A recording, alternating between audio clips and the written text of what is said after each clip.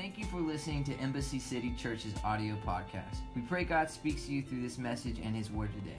For more information on our church, please visit us at embassycity.com.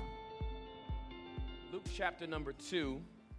I'm going to read 20 verses, and there is this word, and these 3 words are exploding in my heart. We're not in a series or anything like that. It's just something that He's dropped in my heart to share with you all this morning. I refer to the message I preach prior to Christmas as the sweet baby Jesus message. On Easter, you're going to preach about the resurrection of Jesus. If you're a pastor and you don't preach about the resurrection of Jesus on Easter, it's illegal. I think you get locked up in certain states for that, especially in the South.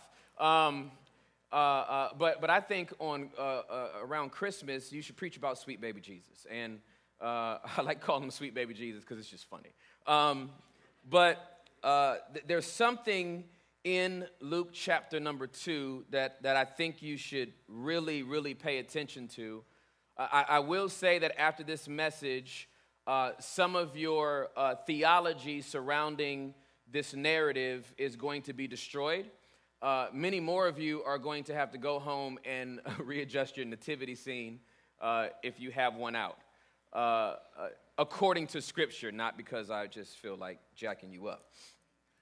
So if you have Luke opened in your app or your phone or your Bible, how many people still have a Bible? You just raise it up. If you still have a Bible, you should be proud. This thing, yay you. This will not ever power off, okay? I actually have a friend who's reading their real Bible, and when they got ready to turn the page, they went like this. And they were like, whoa, this is the real thing right here. They literally went like that to go up. No, turn the page. So, yes, Luke chapter number 2, starting at the first verse, here's what it says. At that time, the Roman Emperor Augustus decreed that a census should be taken throughout the Roman Empire. This was the first census taken when Quirinius was governor of Syria. All returned to their own ancestral towns to register for this census. And because Joseph was a descendant of King David, he had to go to Bethlehem in Judea, David's ancient home. He traveled there from the village of Nazareth in Galilee. He took with him Mary, his fiancée, who was now obviously pregnant. And while they were there, the time came for her baby to be born. She gave birth to her first child, a son. She wrapped him snugly in strips of cloth and laid him in a manger because there was no lodging available for them. That night, there were shepherds staying in the fields nearby, guarding their flocks of sheep. Suddenly, an angel of the Lord appeared to them, and the radiance of the Lord's glory surrounded them. They were terrified, but the angel reassured them. Don't be afraid, he said. I bring you good news that will bring great joy to all people. The Savior, yes, the Messiah, the Lord, has been born today in Bethlehem, the city of David. And you will recognize him by this sign. This was the sign. You will find a baby wrapped snugly in strips of cloth lying in a manger. Suddenly, the angel was joined by a vast host of others, the armies of heaven, praising God and saying, "Glory to God in the highest, and peace on earth to those with whom God is pleased." When the angels had returned to heaven, the shepherds said to each other, "Let's go to Bethlehem. Let's see this thing that has happened, which the Lord has told us about." They hurried to the village and found Mary and Joseph, and there was the baby lying in a manger. After seeing him, the shepherds told everyone what had happened and what the angel had said to them about this child. All who heard the shepherd's story were astonished, but Mary kept all these things in her heart and thought about them often. The shepherds went back to their flocks, glorifying and praising God for all they had heard and seen. It was just as the angel had told them. I want you to pay close attention to the 12th verse, and you will recognize him by this sign. You will find a baby wrapped snugly in strips of cloth lying in a manger. I want to preach from the subject this morning. He fits here. Would you say that with me? He fits here. Again, he fits here. One more time. He fits here. He fits here? Let's pray. Holy Spirit, thank you for creating a space that God can fit into. Amen. If you've purchased a Christmas gift for someone that they have to wear, one of the things that you've probably done is either in a direct or indirect way try to find out what their size is. Because if you've bought a shirt, a dress, some shoes, a belt, you want to make sure that it fits. If you have children that have not maxed out on growing yet, you've wasted your money. Because in another 6 to 8 months, those shoes are not going to fit. That shirt is not going to fit. And therefore, you find yourself frustrated because those shoes that they so desperately wanted right now, they grew out of in 9 months. And you're like, that was a car note. Sneakers nowadays are transportation notes. Get 22 rides on Uber for a pair of these shoes nowadays. You want to make sure that it fits. When you think about the narrative of Scripture and the fact that God was coming into the earth realm, it is a more magnificent story than I think we give it credit for. Consider the fact that God, who has always been, stands outside of everything he created, but yet can be felt inside of everything that he created. It would be different if we were talking about someone who lived in a place and decided to build a place that they could fit in. For an example, a home builder. A home builder sees the world around them and has the creativity to actually build a home. But they're already in the realm that they're actually building something to move into and dwell. God does not apply to this type of thought process and philosophy. For God stands outside of time, outside of matter, outside of space, yet spoke everything into existence and then decided to populate himself on the inside of what he stands on the outside of. That he could create everything that is this earth realm and then take his very breath and blow it into a man's lungs so man could live in a different way than everything else that he created. Animals live in a different way. Fish live in a different way than man lives. There is a piece of God on the inside of man because he literally blew his spirit into man. That's amazing to me. And that we get this messianic prophecy that is plainly laid out in Genesis 3:15, that the seed of the woman shall bruise the head of the serpent and he shall bruise his heel. I'm going to send somebody to correct what happened with you, Adam and Eve, and I will make sure that this is reconciled. But no one told us it was going to take 4,000 years. That's a long time to wait for a prophetic word. Anybody in here ever received a prophetic word and you got happy right then as soon as you heard it? And you started to go prepare for things to change right then, and then it didn't happen. Like, it didn't happen the next day. Like, by this time tomorrow turned into by this time 5 years from now. And it just didn't land the way it was supposed to land. He gives this messianic prophecy, and we see God on the outside making opportunities to find himself on the inside. You look in the book of Exodus, and you see a God who wants to have a relationship. He comes in a burning bush.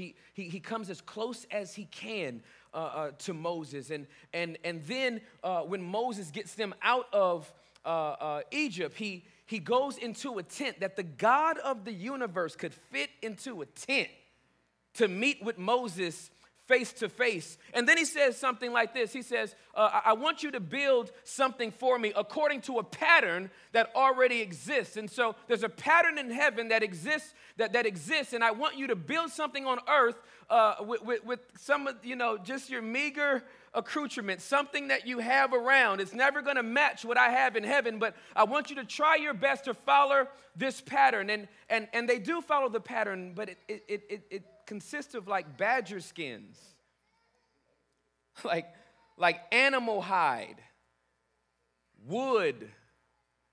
And they make this little tent, and they make this little place and call it the holies of holies, and they present it to God and say, is this what you were looking for? And God goes, yes, I will move into that space. I can fit there. How can the God of the universe fit into a little room inside of a little room and be present there? To the point that all of Israel could see the glory cloud coming up out of this little tent. Years and years later, Solomon, taking a cache of money, billions of dollars equated to today's economy, would take a cache of money and build something so opulent for that time, everything was dipped in gold. They built a temple to the Lord, and the Lord goes, I can fit in here too. And it was his presence, and we were all just, oh my goodness, he's here in the temple in the same way he was in the tabernacle. Whether you put him in something that was as flimsy as some animal skins or something as opulent as some gold, it didn't matter. He just wanted to be with his people. So we could feel his presence, and his presence was with us, and we wanted to be near him, and we wanted to feel his presence. So much so was Moses in his presence that he came out glowing in the dark. He had to wear a veil over his head when he came out of meeting with God, because his presence was so powerful that when he came out, the light was still emanating off of him as if he had been exposed to radiation. For 24 hours, he fit there. Then Isaiah takes it a step further and builds on prophetic words that have been coming since Genesis 3:15, and he says, this person's name is going to be Emmanuel, God with us. Well, he has been with us. He's been with us the whole time. How do you think we got out of Egypt? And how do you think we split the Red Sea? And how do you think that we conquered Canaan? No. He's coming in a different way. He is going to be God with us, like for real. Like the word is going to come, and that word is going to put on flesh. I grew up in the 80s and the 90s, so I am considered a Gen X baby. Any Gen X babies in the room? One of the colloquialisms that came out of the Gen X generation was, do you see what I'm saying? Some people still use that, even though they shouldn't, because it's just old. And some people now use it as a verbal crutch. Like they can't even talk without saying, do you see what I'm saying? Like after every sentence, which kills a literalist like me, because it doesn't give me time to answer you when you say, do you see what I'm saying? So when I'm talking to people who are like, yeah, and then that game, you see what I'm saying? Oh my goodness, when he dunked that ball, you see what I'm saying? Because like, man, you see what I'm saying? And I'm like, stop, do you see what I'm saying? I need you to complete a thought before I can actually see what you're actually saying. Well, when God got ready to make sure you saw what he was saying, he took all his words from the Old Testament, wrapped it up in flesh, put it in the womb of a virgin, and when the baby was born, he said, do you see what I'm saying? He is the Word, wrapped in flesh.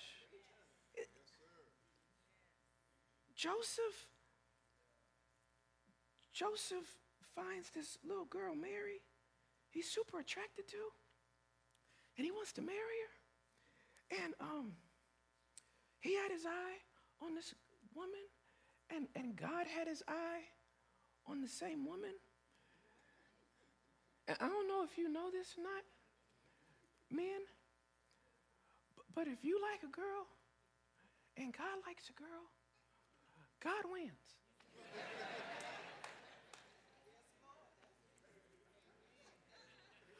Like if Joseph liked her and then like Robert liked her, we have a competition. We're going to see who can get this girl. But like if Joseph likes her and God likes her, what are you going to say? Hey, I can treat you real good. God, hey, I created you. Hey, I saved up some money. I'm going to buy you a diamond ring. God, I own the cattle on 1,000 hills, and I made the diamonds that he's going to put into that ring. Joseph, I quit. God, thank you. This is the only time it happens, so if you've heard it since, they're lying. Mary got pregnant off of a word from God. And Joseph had to deal with it.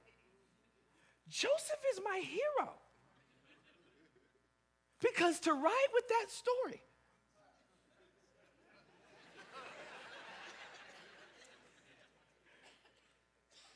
you better have had a word from the Lord.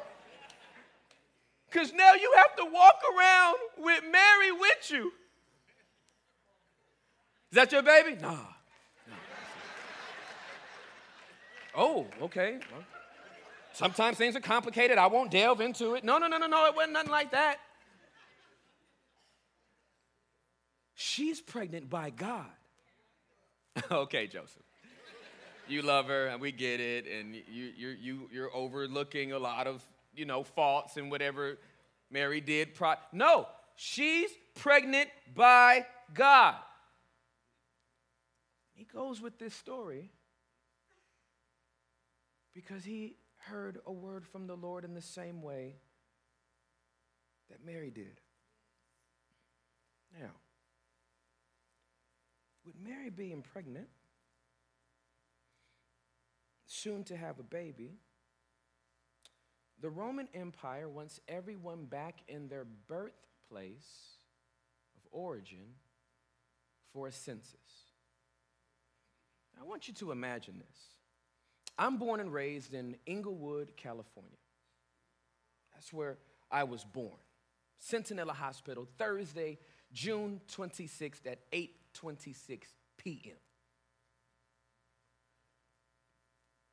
If everyone from California who was born in the city of Inglewood, who now lives over the last 40 years of their life all across the United States and maybe even across the seas, had to come back to their city of origin for a census, it would be a mess.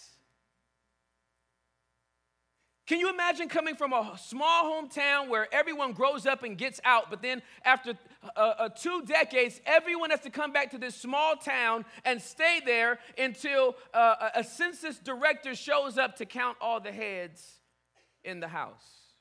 They didn't have the technology that we have today, so this could take a very long time. They go back to Bethlehem, Joseph's place of origin, because he is a descendant of David, and when they get back there, there is no suitable lodging for them. Now, this is different from what we hear in the narrative. There's no room in the inn. Just so you know, there were no inns back then. There wasn't a Comfort Suites. There was no Motel 6. There was no one to leave the light on for you. There for sure wasn't a Four Seasons. There wasn't a Sheraton Hotel. There was not a Marriott. And so no room in the inn belies the true nature of what was going on in the city. Hundreds, if not thousands of people were coming back to their hometown of origin, and what they found is, in Jewish custom, you would always have somebody that would open up their doors. It was by law that you had to open up your doors and help somebody in their time of need. Well, everybody was jam-packed back in this city, so there was literally no extra rooms in anybody's house for them to be. So they kept going, well, do you have a room? No. Do you have a room? No. Do you have a room? No. Do you have a room? No, we don't have a room. Do you have a room? No, we do not have a room. And they literally wind up in a barn. And Mary starts having contractions. The God baby is coming, and Mary's having contractions. And the best place for this baby is a barn? This is the only place. We've waited 4,000 years for the Messiah, and the only place open for this guy is a barn? The coming king is arriving. The palace is not available. The house is not available. No room is available. Only a barn is available. And the baby's coming. Mary goes into the barn and starts having these contractions, and this baby starts coming, and people start scrambling. Because this is what happens even in first world countries. When the contractions hit, the water breaks, oh my goodness, it's time to have a baby. We are like, ah! And we went to the Lamaze class, and we have the Go kit already on the side. We're ready to go. Now imagine being in a barn with none of that prepared, and you're looking for a place to put this baby. Jesus is calling.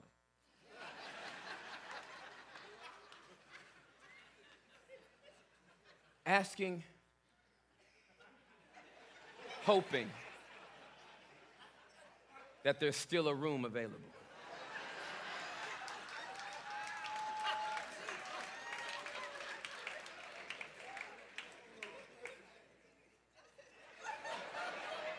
He's still calling. Asking, hoping if there is a room available. I'll come back to that in a minute. And so he's on his way out. The King of Kings is on his way out of a womb he created, of a person he spoke into existence. He is on the way out.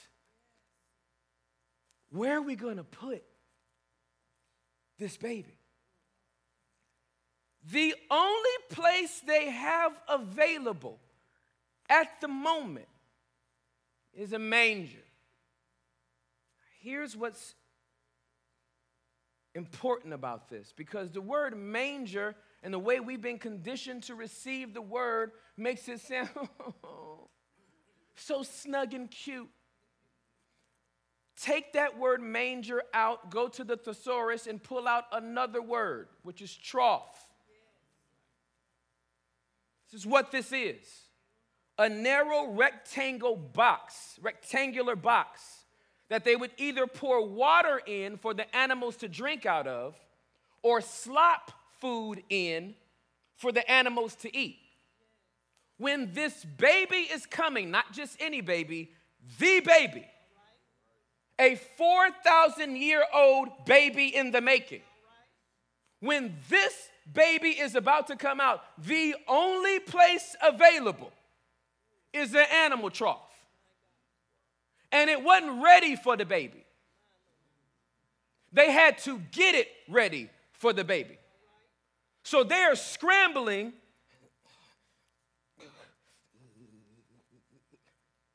Trying to get it together. Get some hay. Get some of that hay. Put it down here. Is that comfortable? I don't know. This is all we got. And they scooped out with maybe some food, or they poured out the rancid water. This wouldn't be like fresh water. It's for animals. You don't change that every day. Ask your dog. So they get it as best they can, and the baby comes out, and they just take some strips of cloth. They just start ripping off strips of cloth, ripping it off and wrapping him up in it, and they go and they put this baby in the animal trough. And the baby is laying in, the king of the universe is laying in an animal trough. How can he fit there? How could the king of the universe fit right here? Why would he be okay with that? There's an alert given to some shepherds that are nearby that the Messiah has arrived. They let the Messiah, they let the angels let the shepherds know that the Messiah is going to be in this location in Bethlehem. And here's what they tell them. They said, here's the sign that you're going to know it's the Messiah. He will be wrapped in strips of cloth, laying in an animal trough. That is a very specific word. How many people in here like specific words when you get a prophecy from the Lord? I don't like general words. I'll take it as general comfort. I'll take it as general encouragement. But I like my words to be specific. I don't have to know the book, date, the time, the year, the channel. But like when somebody says, you know what, God's going to be doing some great things for you. I'm like, thank you. Every morning in devotion, I get the same kind of word. So thank you. You know what, God's going to open some doors for you next year. Thank you. I'm going to open some doors for myself too. Car door, home door, garage door. Amen, though. I appreciate it. When it gets a little more specific, on Christmas, there's going to be a pivot. By the new year, it's going to be this. By this is going to be that. And then it happens, you were like, this is got to be God right here. Well, when you get a word like the Messiah's here, and he's wrapped in some strips of cloth, and he's laying in a manger, that's a pretty accurate word. He's laying in an animal trough. Newsflash, most babies, that's not where they are. Even in third world countries, they got something better than an animal trough for their newborn baby. These shepherds show up, and when they show up, they see this baby in the animal trough, and they start worshiping the Lord. They're like, we've seen the Lord. This is amazing. But I'm still questioning how he could even fit there.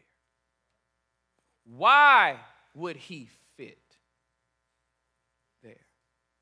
Why would the God of our creation choose this space to find his place as an introduction into the earth? I think you know the answer. He did it on purpose. The reason why he did it is because in order for him to reach all humanity, and in order for no one in the human narrative to be missed, in order for no one to feel like they couldn't relate, he had to come in at the very bottom before he came up to the very top.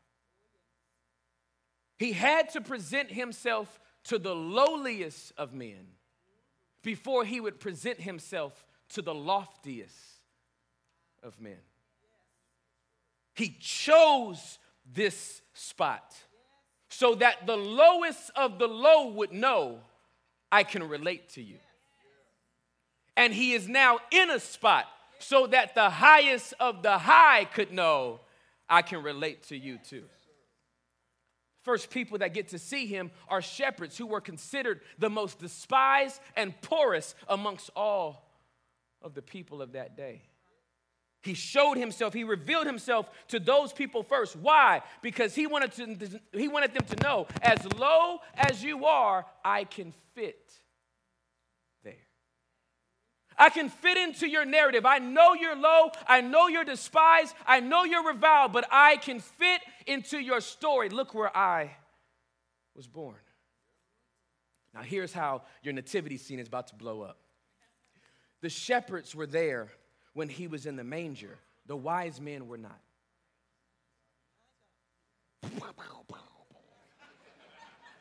The shepherds and the wise men did not show up at the same time. An angel talking to one group, a star leading another group, and they show up at the same time and go, "Isn't this baby cute?" No. The shepherds get to see him first because they are the lowest. And they can relate to him.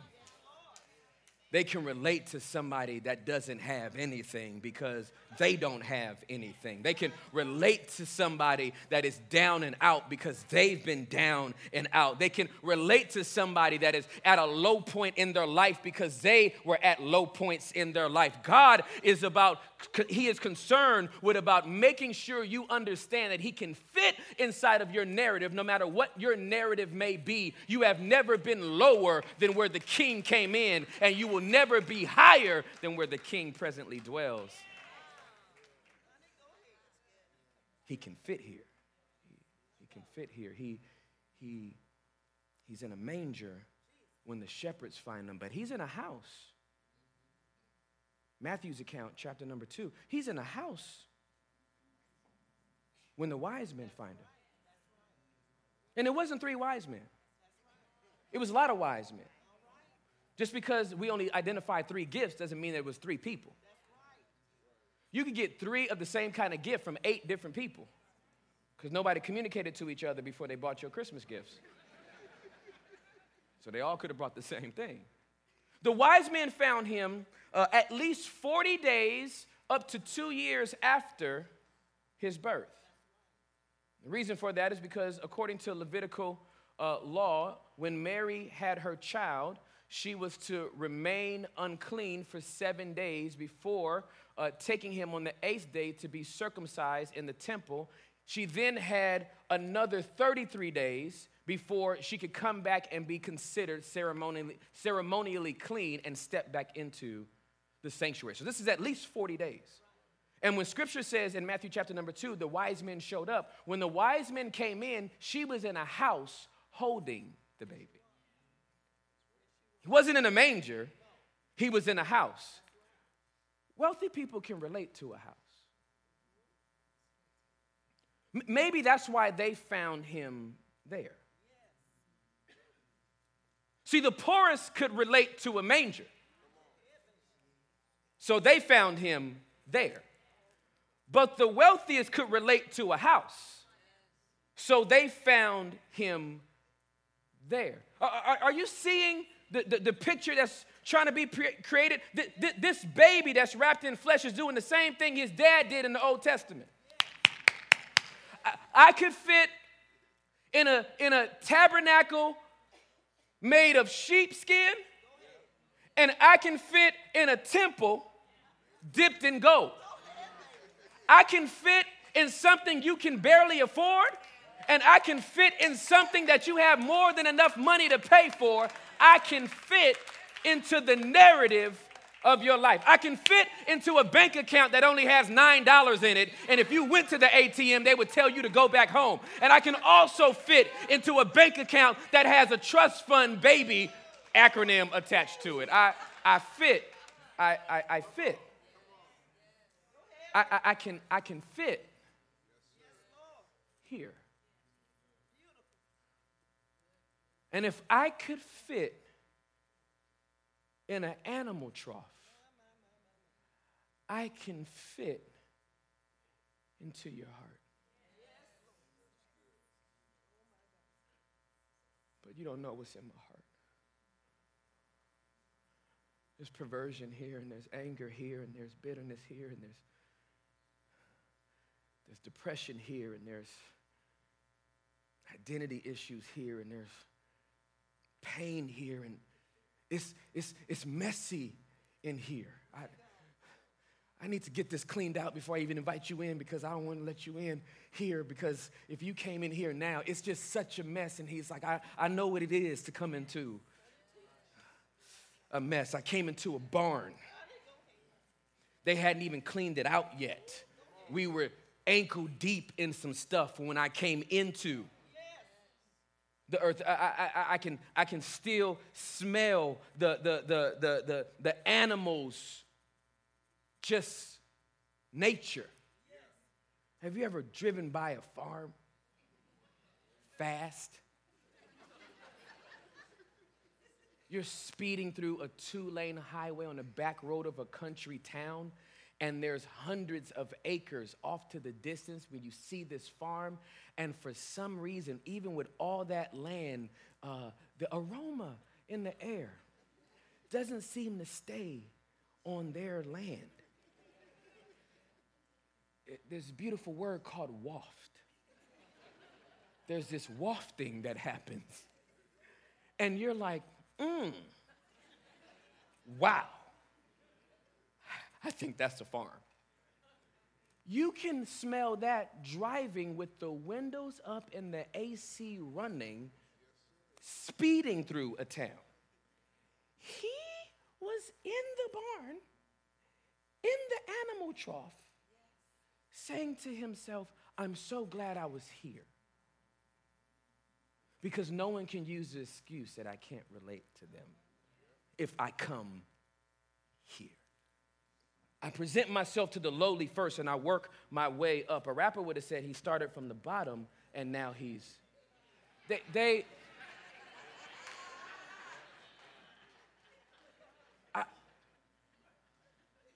I'm interested in this narrative this morning because I'm wondering what part of your heart the enemy has tried to trick you into thinking God can't fit in. Whether you are the poor or the privileged, whether you don't have enough or have more than enough, there is no space in any place you find yourself in that he can't fit into. And I believe on this Christmas Eve, what God wants us to be reminded of is that he can fit here. That if he could fit into that animal trough, then he could fit into your heart. With the reminder that whether you find yourself in an animal trough or a palace, he can fit. No one has come in lower than where God came in, wrapped himself in a flesh suit, called himself a man. No one can come any lower than where Jesus came in, and no one can be any higher than where he presently dwells. So if you're here or up here, anywhere in between, he can fit. The question is, will you let him? There was no room in the inn. There was no suitable lodging in the house. But there's room somewhere. I've heard people say, well, you know, I'm still thinking about coming to the Lord, and I got a lot of questions. There's no room where the narrative of Jesus fits in my intellect. Okay, but he can fit in the pain. Well, it's too much pain. I don't want to give it to him there. Well, he can fit in the need. Well, I really don't have a need. Well, he can fit where there's a want. Well, I really don't have any wants. You're a liar. He fits. He fits so good that poor people showed up and went, oh my goodness, I'm so glad we saw him. And wealthy people showed up and said, oh my goodness, I'm so glad we saw him. uneducated people showed up and rejoiced that they got to see the Messiah. And scientists showed up and rejoiced that they got to see the Messiah. People that probably could not write a paragraph on a page and people that could write a doctoral thesis both rejoiced at his coming because he fits here. Where does he fit today? Well, I've already given my life to Jesus, and so he already fits. I guarantee you there's a spot. There's another place that he would love to squeeze into. I don't have a lot of room in here. My childhood was so busted up and broken up, and I just don't have a lot of space. And he's like, just I don't need a lot of space. If you could clean out a ditch, I'll lay in it. And if you could afford to make me a 40,000 square foot palace, I'm big enough to feel the palace, but I'll humble myself and become small enough to fit in the ditch. I want to fit in the space of your heart that will cause men to rejoice that I was there. He fits here. Would you bow your heads and close your eyes? Thanks for listening to this week's message. If you would like to know more about Embassy City Church, please visit us at embassycity.com and follow us on Instagram and Twitter at Embassy Irving.